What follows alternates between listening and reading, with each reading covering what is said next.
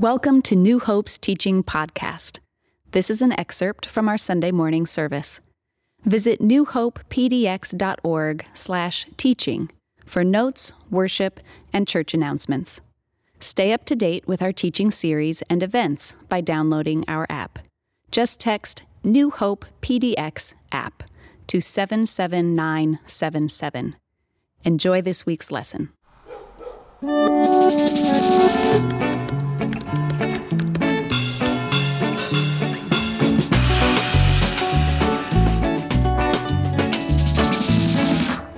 What is one awesome gift you have received? If you're watching with somebody at home or wherever you're watching this, turn to them and share what comes to your mind, if appropriate. If you're alone, you can just say it out loud. But what's one awesome gift you have received? No kidding. One of my favorite gifts I've ever received, a picture of it will come up, but it's a little Christmas ornament from the movie National Lampoon's Christmas Vacation. Clark Griswold, and there's that moment, if you've seen it, where he's putting the lights together finally, and the house lights up. And why it's such an awesome gift is my wife, who gave it to me years ago, knows I love Christmas, knows I love Christmas decorations, and knows I love the movie Christmas Vacation. We watch it almost every year. So when I opened it, it was a surprise, and you press a little button and it plays the Hallelujah chorus, which is awesome. And I kid you not, when I opened it, I giggled like a little kid, because it was like you're getting a gift for somebody that just knows you well. And every year when I get it out of the bin and put it on the tree, it brings me great delight. Our family just experienced another awesome gift. A little over 2 years ago, my wife and I were going to celebrate our 20th wedding anniversary, and we booked a trip to Hawaii, and then COVID came and ruined everything. So as we began to emerge from that, we said, hey, we gotta do that. And a good friend of ours got wind of that and reached out and said, hey, we'd like to give you our timeshare in Hawaii for a week. And I was like, let me pray about that for like 2 seconds. That's an awesome gift. So I've never been to Hawaii. I think it's my last state. And we went to the island of Kauai a week or so ago. And my goodness, it's incredible. So we hiked and we biked and we kayaked and we snorkeled and we went on a boat into sea caves. And it was splendid. As we got done, the locals were telling us, when you go back, tell everyone you had a great week in Maui. So they're trying to keep Kauai a secret. So outstanding gift. What's one awesome gift you have received? How did that gift make you feel when you received it? How did it change or affect or shape or transform your relationship with the person who gave it to you? We're going to explore that a little bit today. We're a second week in a series entitled, What Does That Mean? And each of the 9 weeks in this series, we're going to take an important Bible word and look at it in its original context. What does the Bible say about it? And then look at how we misunderstand it or we get it wrong. As we talked about last week, we get words wrong. Our family, if you saw last week's sermon, I made the reference of song lyrics, getting song lyrics wrong, and one of them was Tiny Dancer by Elton John. My wife hears Hold Me Closer, Tony Danza. Of course, we went home after that and listened to that song and just giggled. So sorry if I ruined that song for you. So last week's word was tov. This week's word, that was a Hebrew word. This week's word is a Greek word. So our word for this week is charis, and you kind of get a little bit of phlegm in the back of your throat. It's like a hard H, charis, and it is a common word. It means grace. So each week we have we're going to bounce around Scripture yet again today because we want to look at how Scripture treats this word, the Greek word. So we'll look at it most dominantly in the New Testament, but we want to have a reading of Scripture that utilizes this word. So Denise is going to read our Scripture today. Watch for that word, grace. Take it away, Denise. Our scripture reading this morning is found in the book of Titus, chapter 2, verses 11 through 14. For the grace of God has appeared that offers salvation to all people. It teaches us to say no to ungodliness and worldly passions and to live self-controlled, upright, and godly lives in this present age while we wait for the blessed hope, the appearing of the glory of our great God and Savior, Jesus Christ, who gave himself for us to redeem us from all wickedness and to purify for himself a people that are his very own, eager to do what is good. This is the word of the Lord. So again, this word charis means grace. It can mean also charming or attractive or a favor or benevolence, but it's best translated, and most often the best definition of this word grace is simply gift. It's a pretty simple concept. You can try taking even some of the scriptures we read today, or as you're reading back through scriptures that you come upon this word grace, even in your mind, you can kind of X out that word grace and just write gift over top. It kind of transforms how you see some of the scriptures. So we'll dig deep into this word. Here's one example that you can do this marking out and using the word gift instead of grace. But since you excel in everything, in faith and speech and knowledge, in complete earnestness and in love, we have kindled in you. See that you also excel in this grace or this gift of giving. I'm not commanding you, but I want to test the sincerity of your love by comparing it with the earnestness of others. For you know the grace or the gift of our Lord Jesus Christ, that though he was rich, yet for your sake he became poor, so that through his poverty you might become rich. This idea of grace is fused heavily into our English vernacular. Here's some examples. We can be gracious or grateful. We can congratulate. We can pay gratuity. We can be gratuitous. We can fall from grace. We can become an ingrate or be a disgrace. If we commit an act of treason, that's called persona non grata. It's typical that when people sit down for a meal, they say a blessing or they say grace. I've really gotten into this History Channel reality show called Alone. Anyone else? Alone, basically, I think there's 7 seasons now. They send hardened wilderness contestants out in the wilderness, and they got to hang out there for 100 days, see who lasts longest. They can take 10 items. It's fascinating. They're alone. They have camera equipment. They're filming everything.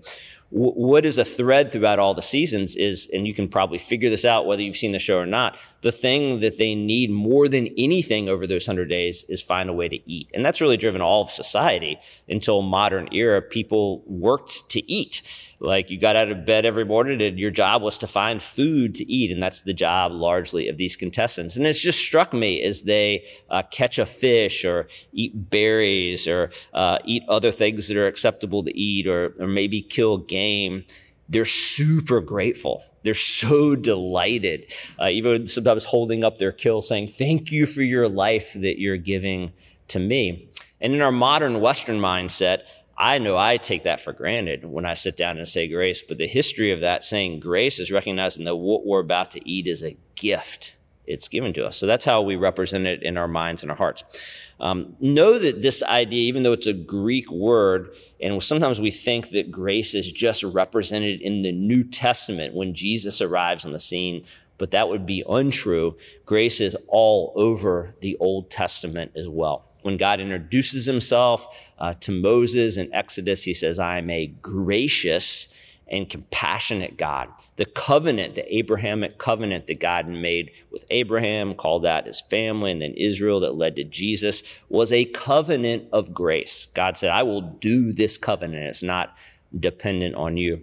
In Exodus 19, God declares that he carried Israel on eagle's wings to himself. That's just a brief survey of graces everywhere in the Old Testament. But we're going to principally look at it in the New Testament today since it is a Greek word.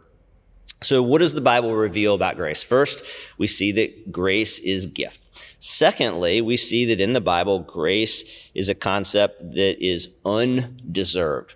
Sometimes with definitions, we get justice and mercy and grace all mixed up. So here's some simple, probably incomplete, but simple definitions of some key biblical concepts. Justice is when someone gets what they deserve. Mercy is when someone doesn't get what they deserve. And grace is when you get a free gift that you don't deserve. And grace, we can understand grace in our heads. I suspect most of you understand that definition. But grace is super, super hard to understand in our hearts, simply because we live in a graceless world. We don't treat one another with grace. Grace isn't an operating principle in a lot of how we do life. The Summer Olympics start on the 23rd. I love watching the Olympics. I'm excited to watch Simone Biles and Katie Ledecky, the swimmer, and Damian Lillard, obviously, and many other from Team USA. Go USA. I just love gathering with my family at night and watching those events. There are also some really weird Olympic events. I did a little research, and events that you're like, really, should that be an Olympic event? Yeah, we've got synchronized swimming, which is like a form of, like, I guess, water ballet. That's weird that that's an Olympic event. Impressive, but weird. Table tennis. I love table tennis or ping pong. But is that an Olympic event? It's kind of odd. One of the oddest looking Olympic events in the summer is fast walking. You walk, it just looks so odd. You can't run, and yet these fast walkers have a faster pace than most runners. It's just an odd deal. But my favorite summer Olympic event is the pentathlon. So I had to list these things, I'm not going to remember. The pentathlon combines fencing, swimming, horseback riding, running, and pistol shooting. It's just, who created that? But to be honest, that sounds really awesome. So I can't wait. It doesn't matter what the event is, whether it's something we know well or whether it's something like the pentathlon, they all work the same way. The gold, the silver, the bronze medal are going to be given to the contestants that perform the best. That's just how it works. And that's really how most of our world works as well. Our culture that we live in, our society, has been called a meritocracy. It's driven by merit, in that almost everything we do, there's winners and there's losers. It's a kind of a graceless world in which we live. So in comes this huge principle that drives and fuels the kingdom of God, grace, which is for the undeserved, and we have trouble understanding it and incorporating it into our minds and our hearts. Author Philip Yancey years ago wrote an article. It's one of my favorite titles of an article. The name of the article is The Atrocious Mathematics of the Gospel. It's like, yeah, you want to read that. That's interesting. And Yancey makes the profound point that grace doesn't make any economic sense. The math of grace just doesn't work. We live in a world that we get what we deserve what we get. Grace is opposite.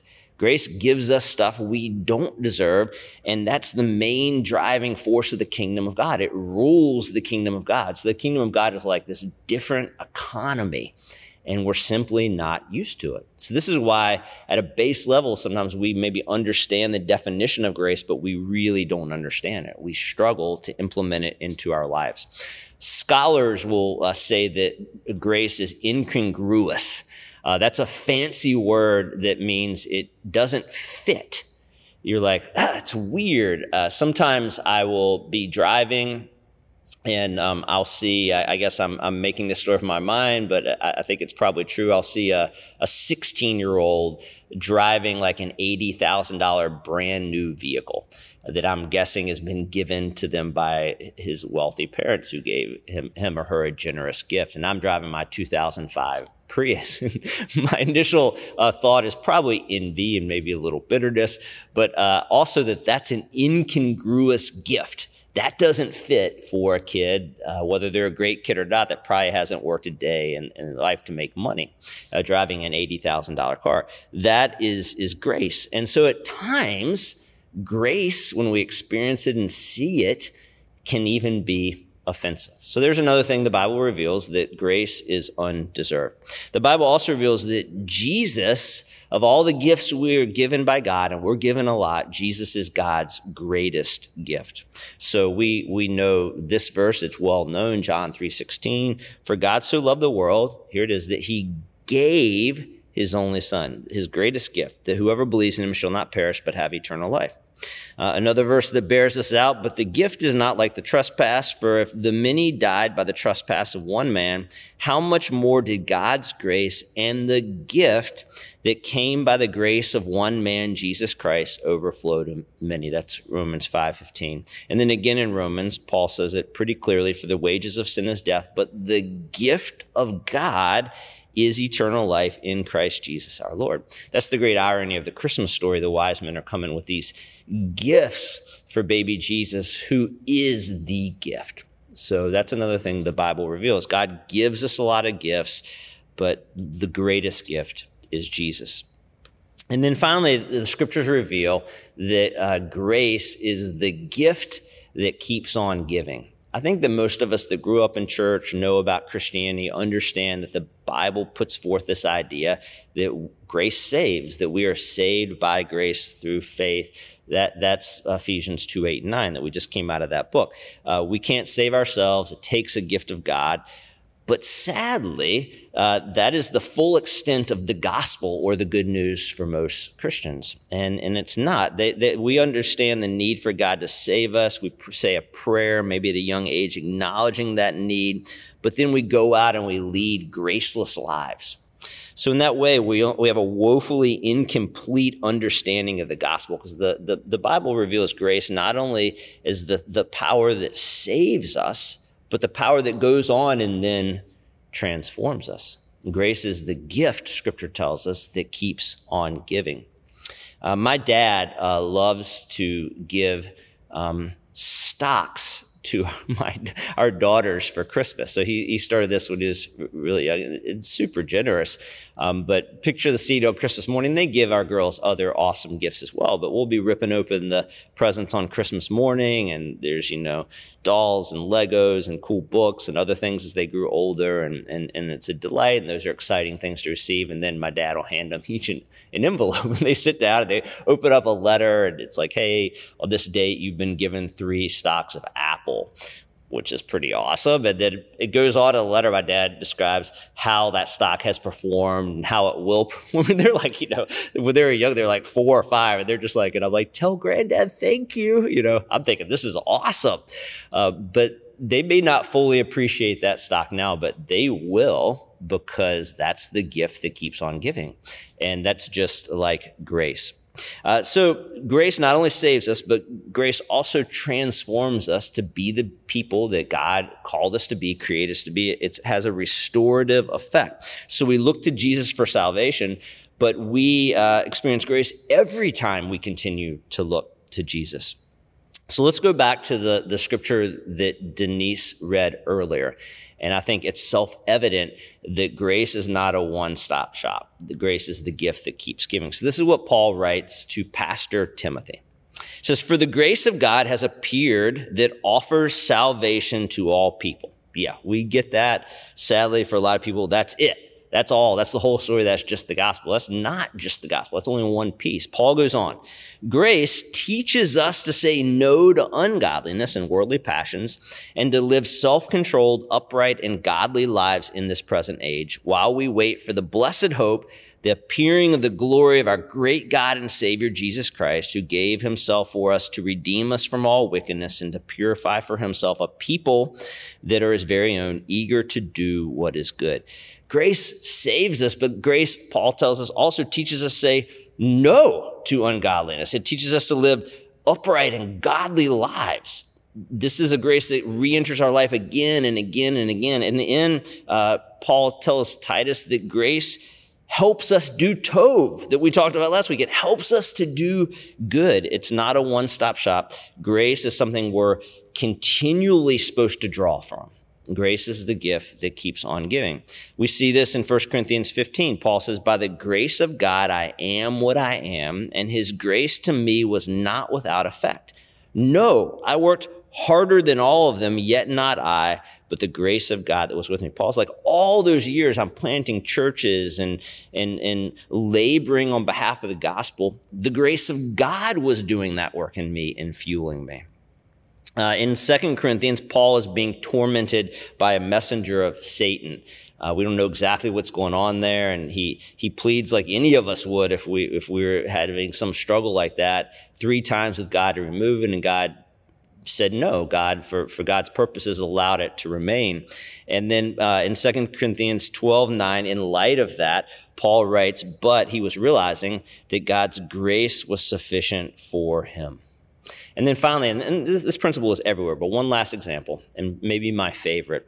The writer of Hebrews says, let us approach God's throne of grace with confidence so that we may receive mercy and find grace to help us in time of need. I thought of that scene, that Old Testament book, Esther, where Esther goes in front of the king, and she is the queen, but there's lots of stuff going on, and she must get permission, and she doesn't really have it. So she's literally risking her life to go in front of the king that had the power of life or death over Esther.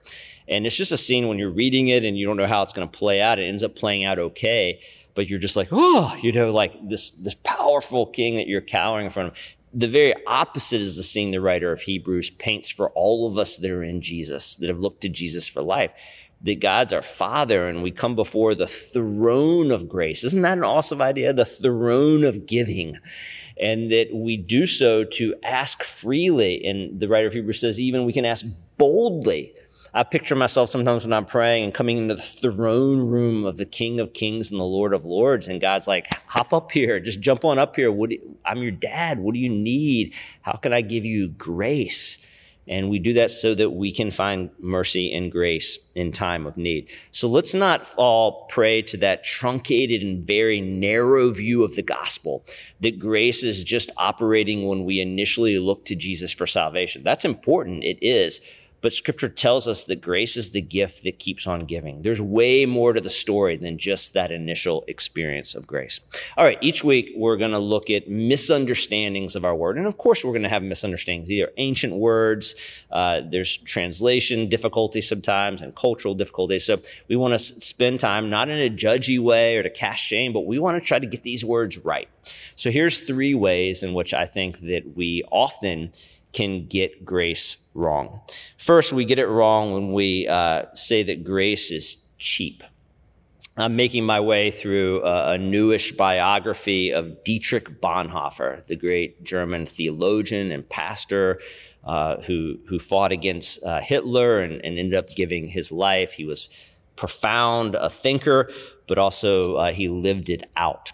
And so, once again, reading the story, and it's a long book, so I'm still making my way through it. I'm always shocked and alarmed that in like the mid-1930s, late 1930s, Germany was a heavily Christianized nation. Most people would have said that they're Christian. They had some of those brilliant Christian thinkers and theologians and pastors on the face of the earth. And yet like that Christian nation bent the knee to a totalitarian madman. It's shocking. We think like, oh, that could never happen to us. But we should be humble and look back and see how quickly it happened to Germany. Dietrich Bonhoeffer was one of the few who did not bend the knee. And he stood strong in the name of Jesus for what was right, and it cost him his life. Bonhoeffer's perhaps most famous and well-known book is called The Cost of Discipleship. And Bonhoeffer challenges the church, that he felt like the church, his German believers, church people, were following a gospel of cheap grace. He kind of coined this term. And he felt like the reason they so quickly bent the knee is they just had a very truncated, narrow view of the gospel that was cheap grace. So it's similar to go back to the gift of the trip to Hawaii. Now, grace is free, but grace is not cheap. And so that trip was free to us, but it wasn't cheap to the people who gave it to us. We took time in our week in Hawaii. It was like 90 minutes. And I'm sure a lot of you do this, where we go to the timeshare meeting where they're trying to get you to buy a timeshare because they give you, reason to go. And we're like the whole time, like, I'm not going to buy a timeshare. I'm not going to, you got to stay focused because they're really good at it. But I think we learned a lot, and we learned how expensive the gift was that we had been given. It deepened our experience. It deepened our affection and our appreciation of the gift. It was free gift to us, but it was not cheap.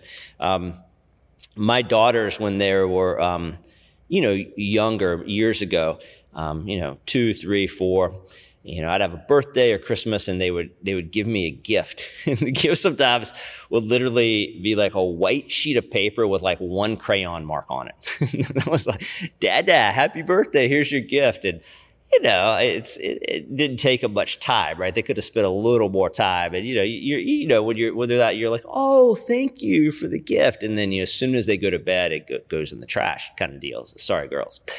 As they've grown older, they now give really incredible gifts, pieces of art. They're both very talented, or things that they've written, and they give them, and I immediately get choked up. And I have a box in my closet that I for keepsakes, for things that they've given me like that are costly. They've spent time. They've invested themselves. There are a piece of them there. And I promise you, if a fire came and that whole game, like, what would you grab? That would be one of the things that I would grab first. It's the difference between a gift that probably didn't take much time, it's a cheaper gift, versus something that's costly. There's a meaningful difference. And Bonhoeffer would argue that, there's a meaningful difference in seeing a gospel that's rooted in a grace that we consider cheap. It's just not much to us, versus something that we understand profoundly how costly the gift was.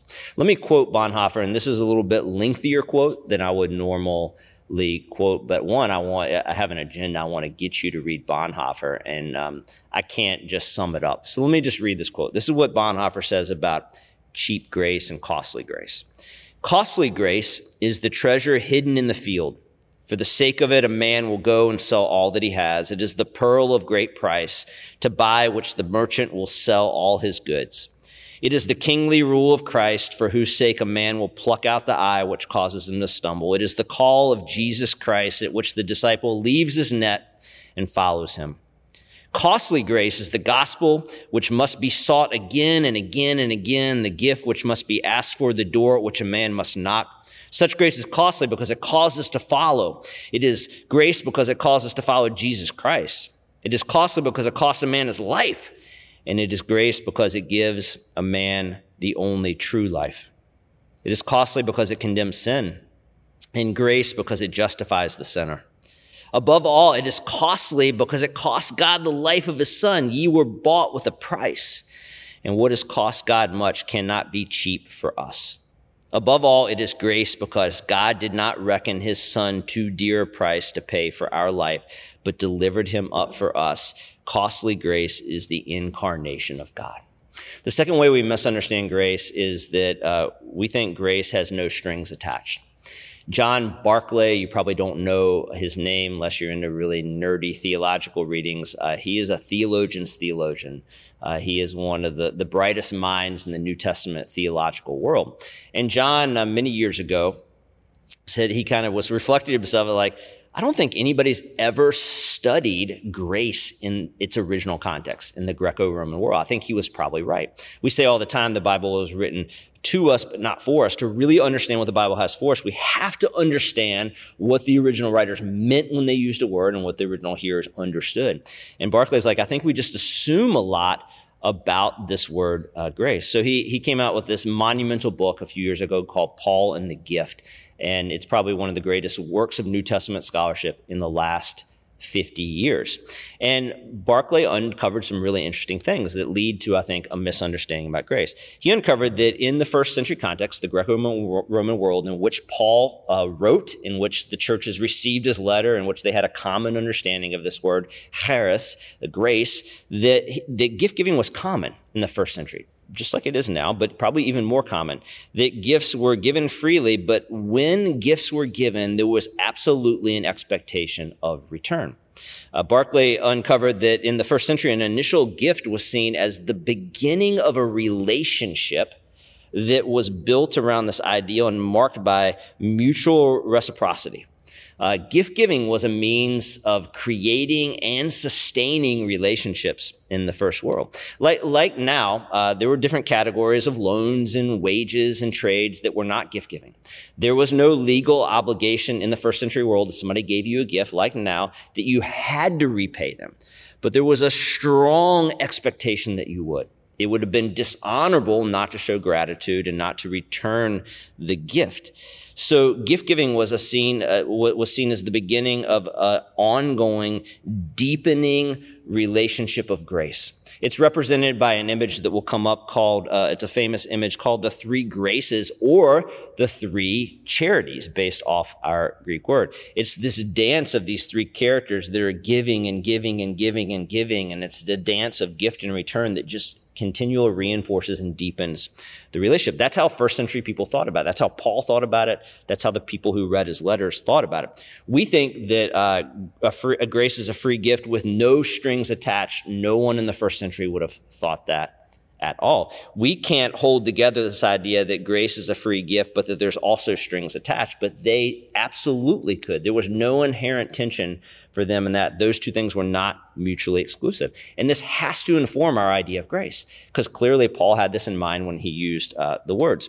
So Paul saw that grace was a free gift from God that was not deserved and was incongruous. Absolutely true. We understand that. It did not fit. But Paul also would have absolutely expected everyone who receives the greatest gift ever, the free gift of salvation in Christ from God, that they would be ushered into a lifetime that is knit together of mutual reciprocity and mutual gift giving. Paul would have expected the initial recipients of God's grace in Jesus to then be profoundly changed people. Paul would have expected any of us that look to Jesus for salvation, have tasted God's grace and had that initial gift, to enter into a lifelong relationship with God where we're changed into, to use Barclay's terms, agents of grace. Again, once this becomes clear for us that grace does have strings attached, it's free, it's undeserved, and it enters us into a relationship where there's expectations of return, then it transforms how we read a lot of scriptures. So let me give you a few examples of this. Let's just go back to our letter we spent 11 weeks in, because we're somewhat familiar with it. So again, in chapter 2, Paul tells us that we're saved, by grace through faith to a life of good works. That's key to that letter. But then he goes on in 4:1 and says this.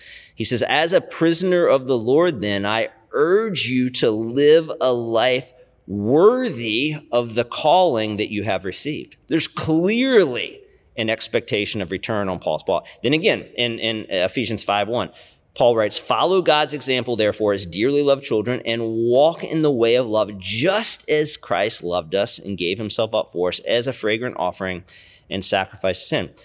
Most pointedly, in Romans 12:1, Paul writes to the Romans and he talks about all the things that they have received as a gift from God. And then he turns it, he says, in light of that, he challenges them to live their lives as a living sacrifice. So clearly there's an expectation of return. Barclay notes that we often think of God, and this is a distorted image of God, kind of like Santa. And so Santa, as we know the song says, is making a list and checking it twice, going to find out who's naughty or nice. Santa only gives gifts to kids that deserve them. He gives cold and naughty kids. Right? It's earned gifts. That's not the biblical concept of grace. Grace is undeserved in Scripture. So Santa's not giving graciously. Santa's giving according to merit. And it's familiar with us. And then Santa doesn't expect a gift in return.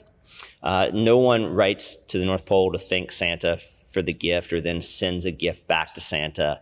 Like, that's unheard of. So we kind of have this concept. Barclay notes that God and the idea of grace is the exact opposite. That God is giving us this gift that's incongruous. It's beyond what we could ever ask or imagine.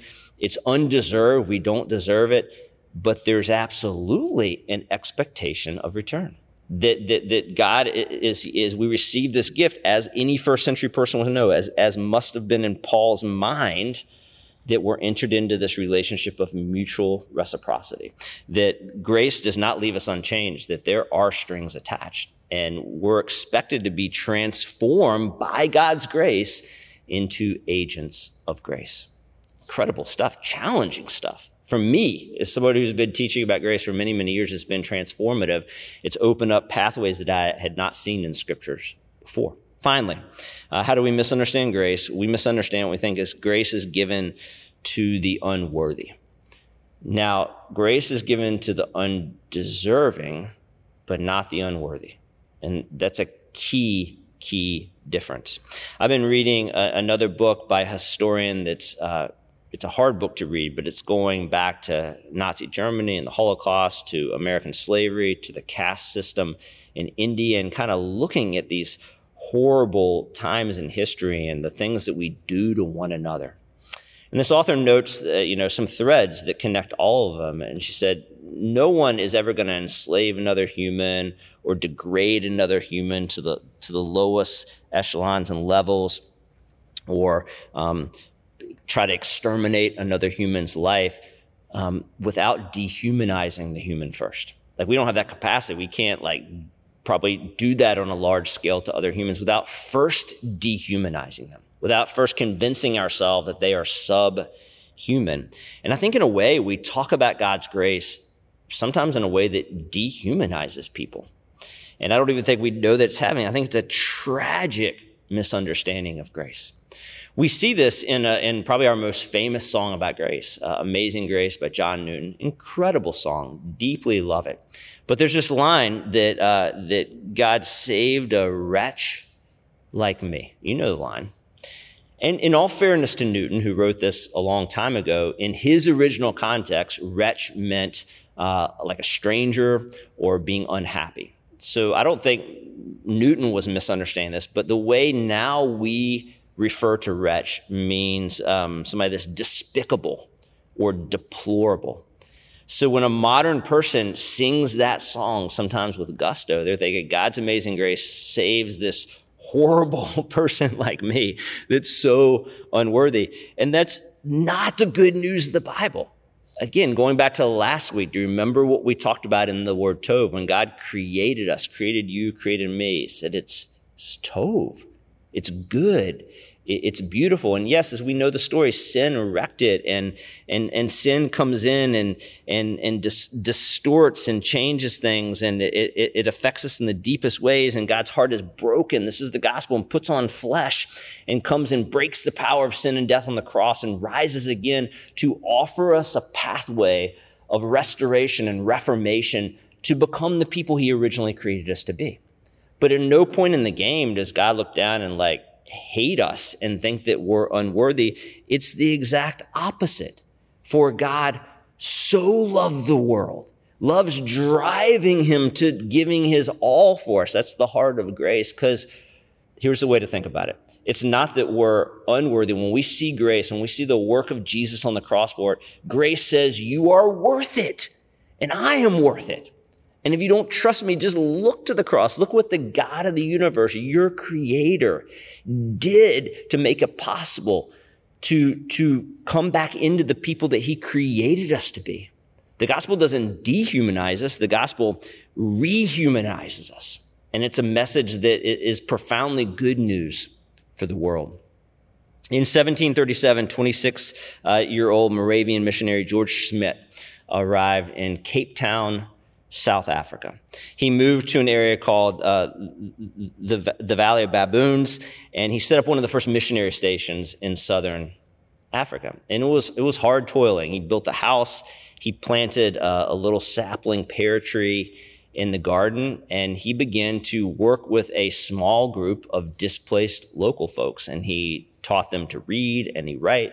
He taught them to farm so they would have food. And he taught them about the good news of Jesus and God's grace. 5 years passed, and finally he began to baptize some of the first initial followers of Jesus in that area. And then some of the powers that be came in and stopped what he was doing and forced him out, and George went back to England. 50 years later, George has passed. The Moravians, who originally had sent George, sent missionaries back. And they expected to have to start from scratch, but that was not true. They found the remnants of George's house that he had built, and shockingly, they found now a massive pear tree bearing fruit. And soon they begin to encounter local people. They found a woman who was one of those initial converts who George himself had baptized, who was now quite old. And she got so excited and ran and grabbed the Bible that George had given them, handed it to her daughter, who was now a follower of Jesus. Her daughter opened it up and began to read of the grace of God. These Moravians were like blown away by what was happening. So they set up shop there, and they worked with this thriving group of Jesus followers, and the good news began to spread throughout that valley. News reached the governor of that area, who was so impressed by what had happened over all these years that he renamed the Valley of Baboons the Valley of Grace. Transfer all the way to 1995. President Nelson Mandela, having gone through all the horrific stuff in South Africa, a follower of Jesus himself, bringing healing to that country, decided to rename the official residence of the president the Valley of Grace, because he wanted the rule and the reign of the president of that country to be ruled by grace. Grace is this powerful force. I don't even think we can begin to capture it. It doesn't need our help. It's got a life of its own. Grace is the only thing that can save us. Grace is the only thing that can transform us. Grace is the only thing that can tear down walls and heal divisions. Grace is the only thing to bring us into vital relationship with God and keep us in vital relationship with God. Grace is the only force, I'm convinced of this, powerful enough to break the chains of ungrace in our relationships with one another, generationally, nation to nation, people group to people group. Grace is the only force powerful enough to keep us together in a world that's coming apart. We must let grace have its way with us, not in just an initial prayer that we look to Jesus for life. That's important, but we must let grace have its way with us every day of our lives. I want you to close your eyes, and I kind of want to pray some questions over us as a church. I was kind of pondering this message and how do I challenge us as a church? Grace, you may or may not know this, but grace is one of our values. You can go to our website and check out our other values. Are we a church of grace? I don't know. I hope, I pray we made it our value because we want our community to be marked by grace. But this message was a reminder of how imperative it is in this day and age of division and strife and dehumanization that we be a community of grace. So with your eyes closed, I hope these will be provocative questions for you. Maybe you take one of them and you allow it to guide your prayers this week, or guide how you interact with our church and how you get involved. What if we truly became known as a church of grace? What if we truly let grace get a hold of us? What if instead of grace being a one-time gift, grace became the gift that keeps giving? What if we started each day on our knees before the throne of grace, seeking grace for the day ahead?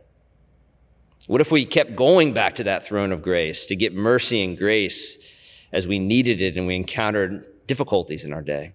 What if grace not only saved us, but taught us to say no to ungodliness and made us people eager to do good? What if we actually became agents of grace? What if our single focus became Paul's single focus, to testify of the good news of God's grace? What if grace became what we are known for instead of what churches are often known for, judgment and division and strife? What if the good news we proclaim wasn't you aren't worthy, but you're worth it? What if the good news was actually good news? What if? Let me pray for us. God, I hope those questions prompt stuff in us. I hope they make us uncomfortable. I hope they provoke us to think differently about who you are and your people and who we're called to be, how we interact as your church and our community. My deepest desire as a pastor of this church is that we would be a community of grace. It's going to take grace to accomplish that, so we ask for it, God. We don't want to be a people that see this truncated, narrow gospel of just kind of saying a prayer and just going on and living unchanged lives in a graceless world in a graceless way. We don't want to be a church like God. We want grace to have its way with us fully, that you've totally changed us into who you originally created us to be, and that we would become agents of grace in a community of grace for your glory, God. I thank you for this reminder of what can be, and we lay ourselves before you and pray that you would have your way with us and make us the people that you desire us to be. We love you and we praise you. Thank you so much for Jesus, who is the hope of the world and the hope of our lives. We pray in his name. And all God's people said, amen.